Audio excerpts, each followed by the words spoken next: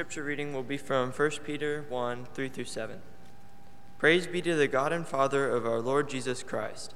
In his great mercy he has given us through new birth into a living hope through the resurrection of Jesus Christ from the dead, and into an inheritance that can never perish, spoil, or fade. This inheritance is kept in heaven for you, who through faith are shielded by God's power until the coming of the salvation that is ready to be revealed in the last time. In all this you greatly rejoice, though now for a little while you may have had to suffer in grief in all kinds of trials. These have come so that the proven genuineness of your faith, of greater worth than gold, which perishes even though refined by fire, may result in praise, glory, and honor when Jesus Christ is revealed. On 1 Peter. So if you have a Bible, you might turn over to 1 Peter. Also, let me tell you that we have our Discovery Bible Study bookmarks available now. They're out in the lobby if you want a hard copy of that. If you aren't able to get up here and get one of those, then you can go to our website, edmondchurchofchrist.com. Under Resources, you can find this bookmark and all of our sermon series DBS bookmarks there. Again, as I do often, let me encourage you to take the time to sit down with others, whether it's in person or online, and open up God's Word together. Discovery Bible Study is a great tool, a great way to do that. And so let me encourage you to make that an effort, either in your home or with your friends or someone in class with you or people at work, people who don't know Christ maybe. Use it as an outreach opportunity as we work to make disciples. And so those resources are available. I'm especially excited about this series in light of some of the events that unfolded this past week at our nation's capital. Because in many ways, this series will reinforce our identity, I hope. This series will remind us of who we really are and what is most important to us. It will call us back to our true home, our true citizenship. You see, the Apostle Paul wrote in Philippians chapter 3, verse 20, he said, "But our citizenship is in," where? Heaven. Our citizenship is in heaven. And notice he didn't say, "But our citizenship will be in heaven." That is true, and we long for the day that we will live with Jesus for all of eternity. But he says, our citizenship is in heaven. Even right here, right now, we are citizens first and foremost of the kingdom of God, the kingdom of heaven. It's so important for us to remember that, because that informs not only our identity, it informs how we live, how we function, how we act and interact with others. Many of us think about heaven as something that is in the distant future. It is a future reality. And let's be honest, sometimes we tend to want to prolong that reality, don't we? I mean, I want to go to heaven, but I want to live here first. I want to enjoy this life first. There's so much I want to do. There's so much I want to experience. And so, yes, heaven is great, but I'm not quite ready for it yet. And Paul says, you are in it. No, this world, this fallen world is not heaven. We know that. But he says, you are a citizen of heaven. That is your allegiance. That is the nature of your true homeland. And you may be here right now for a short time. And yes, you have to live in this world, but that's not who you are. And that's not your true home.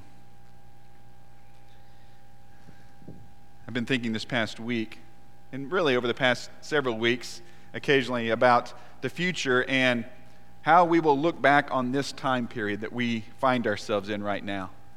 I mean, can you imagine one day maybe explaining this to your kids or grandkids? You know, why, Grandpa, why is this time period, 2020, 2021, why is that such a thick part of our history books? I don't know, probably by then they don't even have history books.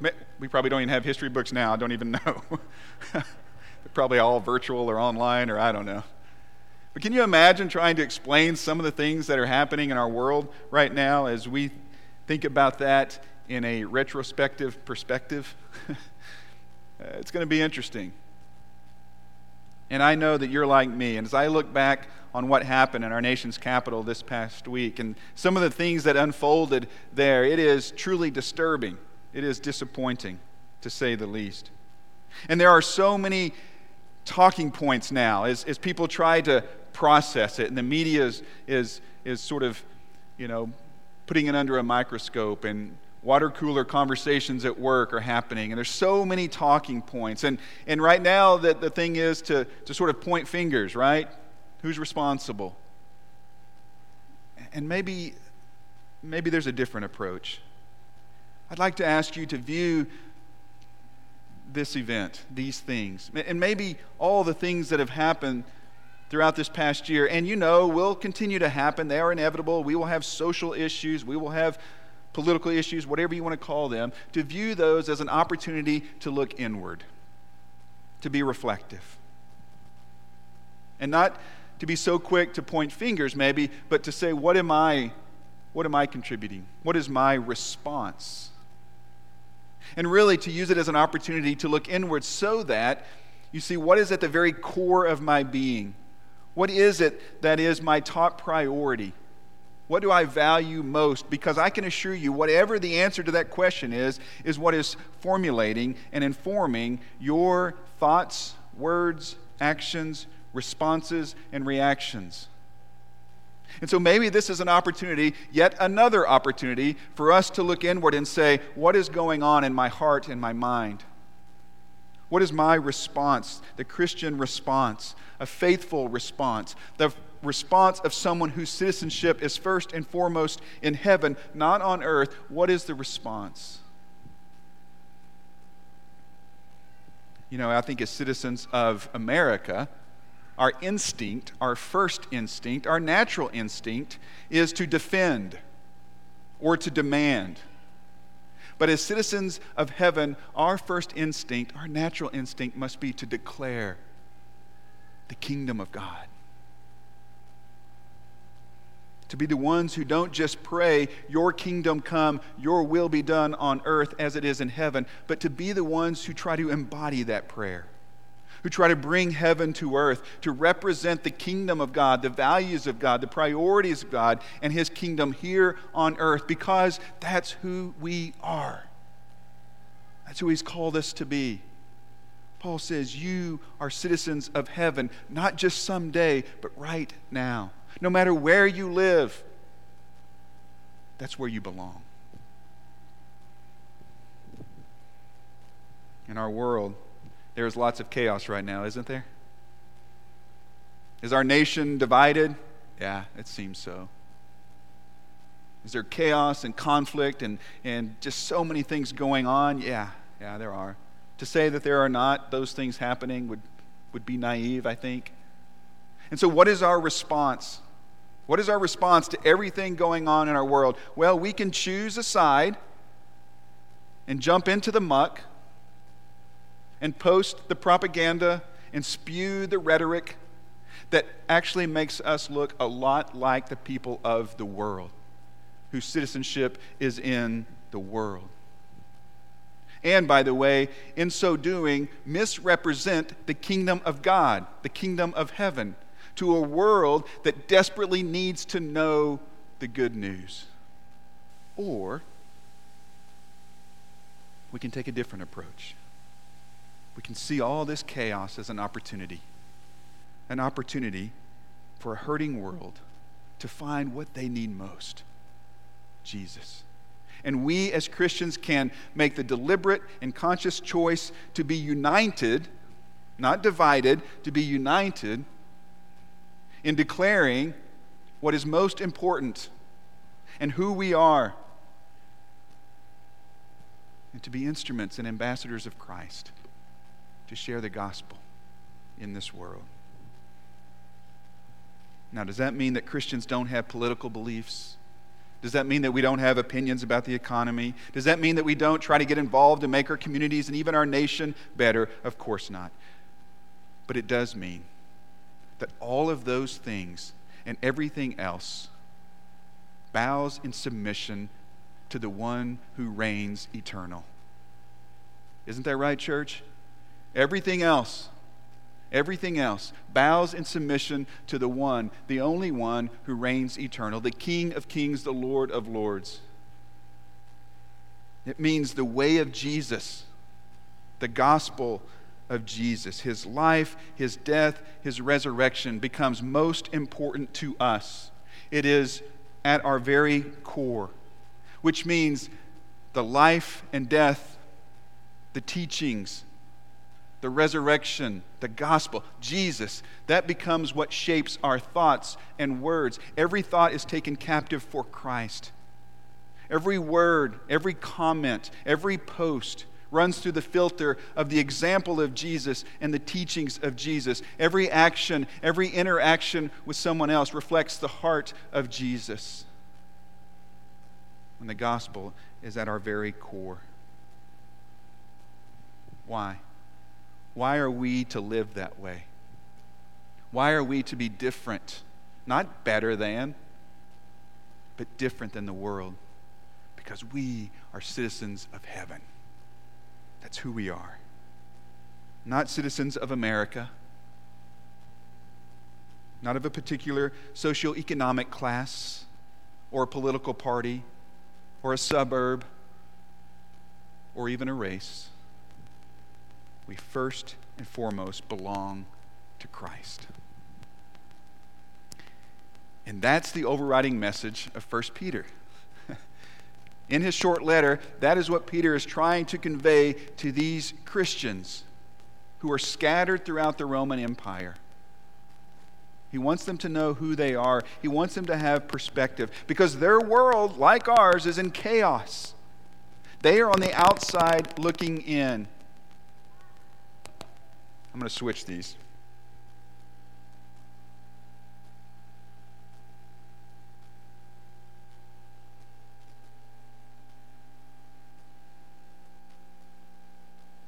Oh, sorry about that. We're trying to get to the bottom of this microphone thing. So far, it's just my magnetic personality or something. I don't know what it is. It's a little frustrating, but we'll get there.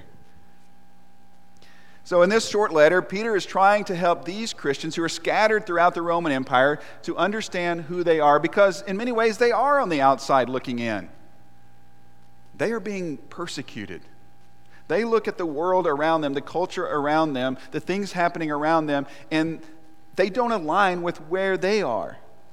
But it's more than just this passive observation of a culture that seems to be going down the drains. It is that they have become the target of this culture. The pagans are coming after them. They are persecuting them. They are treating them poorly. And so Peter says, let me remind you who you are.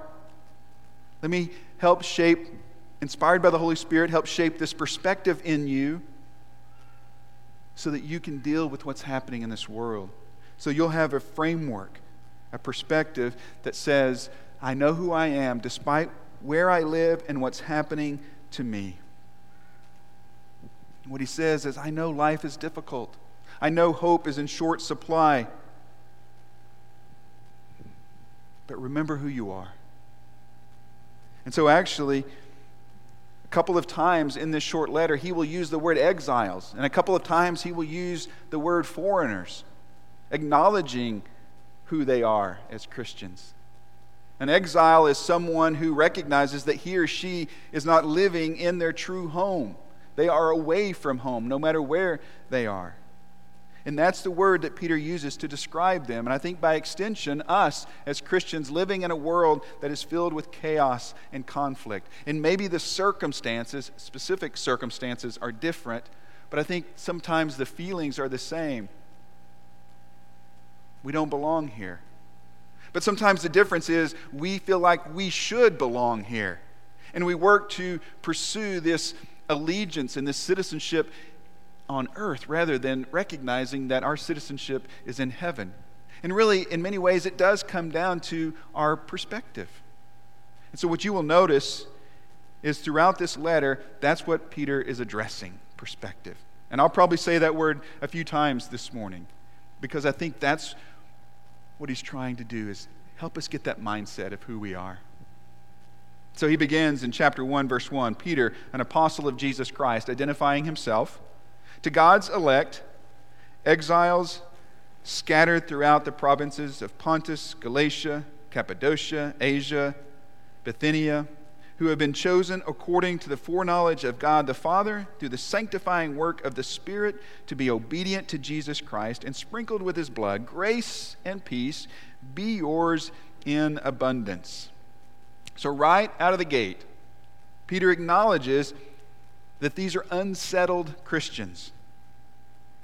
Yes, these first century Christians, probably the second half of the first century here as he's writing, they are in many ways literal exiles. They are scattered about. But Peter is doing more than that here. There's more going on. He's using this term exiles metaphorically. He's saying, I recognize that you as a Christian, as a faithful follower of Jesus, that you aren't where you belong, that you're not in your true homeland. And so not just identifying who they are, but encouraging them wherever you are, wherever you set up your tents. Don't drive those stakes too deeply into the ground. Whatever patch of God's green earth you're on, that's not your home. And once we realize that, once we begin with that perspective, that begins to influence how we act, how we react, how we respond. It begins to influence how we view the world around us, including how we act and how we live. And so in the very next chapter, chapter 2, verse 11, he will use that word again. He says, Dear friends, I urge you as foreigners and exiles to abstain from sinful desires which wage war against your soul. So again, he uses those terms, foreigners, exiles. Look around you, he says. Don't live like the world lives, because that's not who you are. You don't belong to the world, so don't live that way. Don't give in to your sinful desires. So once we grasp and embrace our identity as citizens of heaven, then again, that begins to impact and inform how we live and how we respond and how we view everything, including adversity, including difficult times. You see, our perspective informs our actions. And specifically, in what we're talking about, our perspective on where we are informs how we act where we are. And you know that's true in social settings. You go to one particular social setting and you know the context, or at least it doesn't take long to sort of get the context. You know things to say and maybe not to say, and how to act and not act. Your perspective on where you are influences how you act. Some people, when they go to a hotel to stay a couple of nights, they unpack everything. Right? There's two kinds of people. The kind of people who are in a hotel a couple of nights and they unpack everything. And then there are the wiser, more efficient people like me. See, my wife and I land on different sides of this.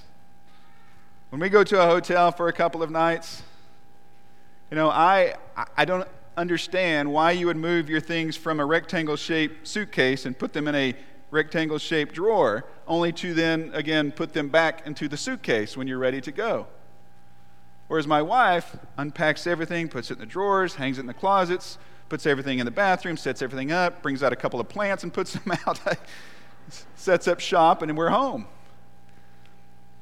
Our perspective on where we are influences how we act. And Peter knows that. And so he continues in verse 3, by shaping this perspective, this mindset, this framework, he says, Praise be to the God and Father of our Lord Jesus Christ. In his great mercy, he has given us new birth into a living hope through the resurrection of Jesus Christ from the dead, and into an inheritance that can never perish, spoil, or fade. This inheritance is kept in heaven for you, who through faith are shielded by God's power until the coming of the salvation that is ready to be revealed in the last time. And so, as he's shaping this perspective, what does he begin with? He begins with praise. I don't think that's an accident. I don't think that's a coincidence. What he's saying is, you have so much for which to be thankful. Praise God for these things that you have. Yeah, but Peter, have you looked around? Have you seen the chaos in our world? Have you seen what's going on? And Peter says, wait, let's start where we need to start. Let's start with God. You praise God. Okay, Peter, we'll go with you there. And why should we praise God? He says, because God has given you some things that no one else can give you. What has he given us? He's given us this new birth You have a second chance at life. You're this new creation. What else? This living hope, this dynamic hope that doesn't depend upon your circumstances. You have hope that will not go away. It is living, it is dynamic. Okay, that sounds good. What else? This inheritance, this future inheritance that will never go away. It won't spoil, it won't fade, it won't decay. Look at all that God has done for you. So what is your response? Well, it's to sit around and complain about how the world is going down the tubes. No, your response is to praise God for what He has done for you. How is this possible? Verse 3, through the resurrection of Jesus Christ from the dead. That's what makes it possible. You see, any living hope we have, any sustainable hope we have, means that I am convinced that something's going to happen in the future, and that allows me to hang on. That allows me to be positive even when things around me seem so negative. This living hope is anchored in something that is going to happen, the salvation of my soul, eternal life. Well, how can I be convinced of something in the future? Because of something in the past. Something that has already happened. How can I be convinced that I will be raised from the dead to live eternal? Because God raised Jesus from the dead. See, that's what he's saying. You have these things, these wonderful blessings and gifts from God because and through the resurrection of Jesus. So, as a citizen of heaven, with this worldview, begin with praising and acknowledging God for what He has done, for what He continues to do. See, we have this living hope that is grounded in the resurrection of Jesus. Because God raised Him, He will raise those who are in Christ. Now, Peter knows that they need to be equipped this way, because Peter knows firsthand even that life can be difficult. That if you live long enough, you're going to bump into crazy and chaos. And sometimes those things are going to negatively influence you. In other words, you're going to have hard times. And so Peter wants them to be equipped to be able to view those things with the right mindset, so that those things don't just devastate their faith. So he's taking them somewhere. And here he goes.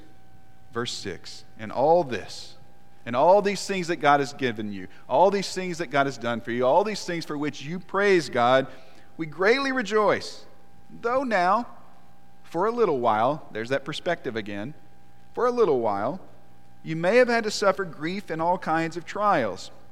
These have come so that the proven genuineness of your faith, of greater worth than gold, which perishes even though refined by fire, may result in praise, glory, and honor when Jesus Christ is revealed.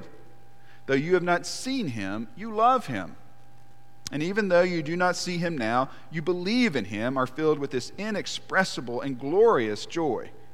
For you are receiving the end result of your faith, the salvation of your souls. Now, from a worldly point of view, from the perspective of someone whose citizenship is first and foremost in this world, this sounds absurd, what Peter is saying here. Notice the words he uses, the phrases he uses. He says, rejoicing. In this you greatly rejoice. And then he talks about praise and glory and honor. And then he says this inexpressible and glorious joy. The Greek word there actually means out of this world joy. Joy that transcends anything that this world can offer. Joy that is difficult for us to get our minds around. It is out of this world, otherworldly joy. But notice he uses these words and phrases in the context of what? Suffering. Peter, are you kidding? How can we have inexpressible, otherworldly joy when we're in the midst of trials and tough times? That doesn't make sense. You see, from a worldly perspective, it doesn't make sense. I was out walking the other day. Evidently, that's what old people do who can't play basketball anymore for exercise.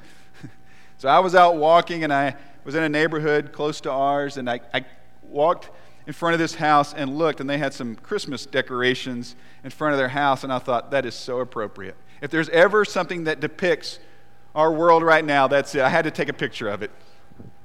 Broken joy.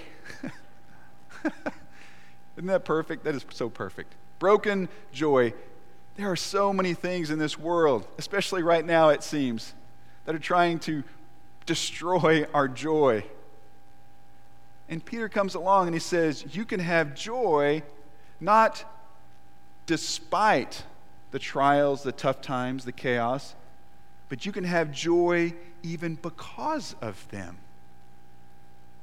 That just doesn't sound right. How can that be true? Is Peter living in a different reality? Yes. He's living as a citizen of heaven. And so should we. We can find this inexpressible, otherworldly joy, even amid trials and through trials and suffering, because we know that God is still in control and that He is at work through these trials to shape us more and more into the image of His Son. And as He does that, He embeds deeply within us this longing, this desire to be with Him, this longing for our true home. You see, as exiles, when we gain perspective on this home, on where we are now, it begins to grow within us this desire for our true home. We long more and more for our true home. We began to understand that while we are here, we must function in this world, but we're not defined by this world. We don't find our identity. Our greatest needs aren't met by this world. You see, the more heaven gets in us, the more we want to get in heaven.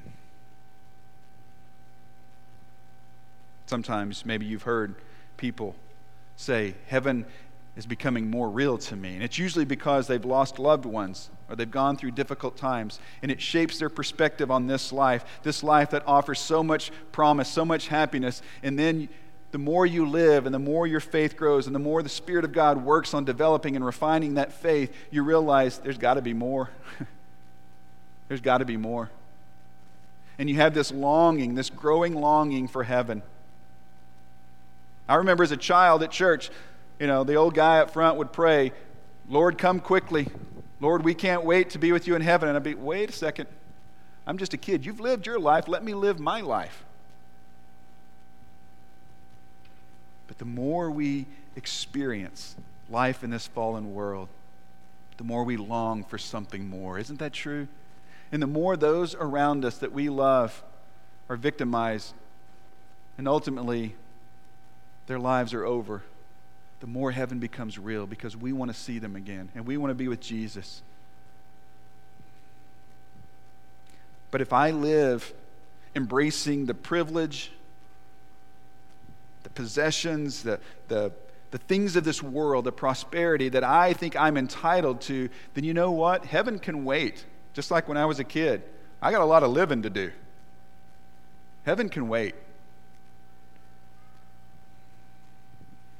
Peter says it's like precious gold. He uses this metaphor of gold being refined by fire to remove its impurities. I think it's a good metaphor to remind us that fire is difficult, but it does good work. And God uses those trials, He uses that suffering to open our eyes, to instill in us this longing for home, to refine our faith. But here's what we need to know. God doesn't force that on us. God doesn't force the fires to refine our faith. We have a role in that. We can choose that. Again, it comes down to perspective. How do I view difficulties? How do I view trials and challenges? Do I view them as obstacles in my life, as destroyers of my life, as destroyers of my joy? Or do I view them as opportunities for my faith to be fortified and strengthened? Do I go through a difficult time or a difficult season, or do I look around at this world and see all the chaos and say, oh man, things are bad. Things are bad. I'm so discouraged. Or do I say, God, I don't like this. I don't understand it. But do what you do because I submit to you. Work in my life. Work among us. Develop our faith so that we more clearly represent the image of your Son in this world. You can decide. Tough times can either break you or they can build you into something that more and more represents the image of God's Son, who, by the way, knew suffering very well.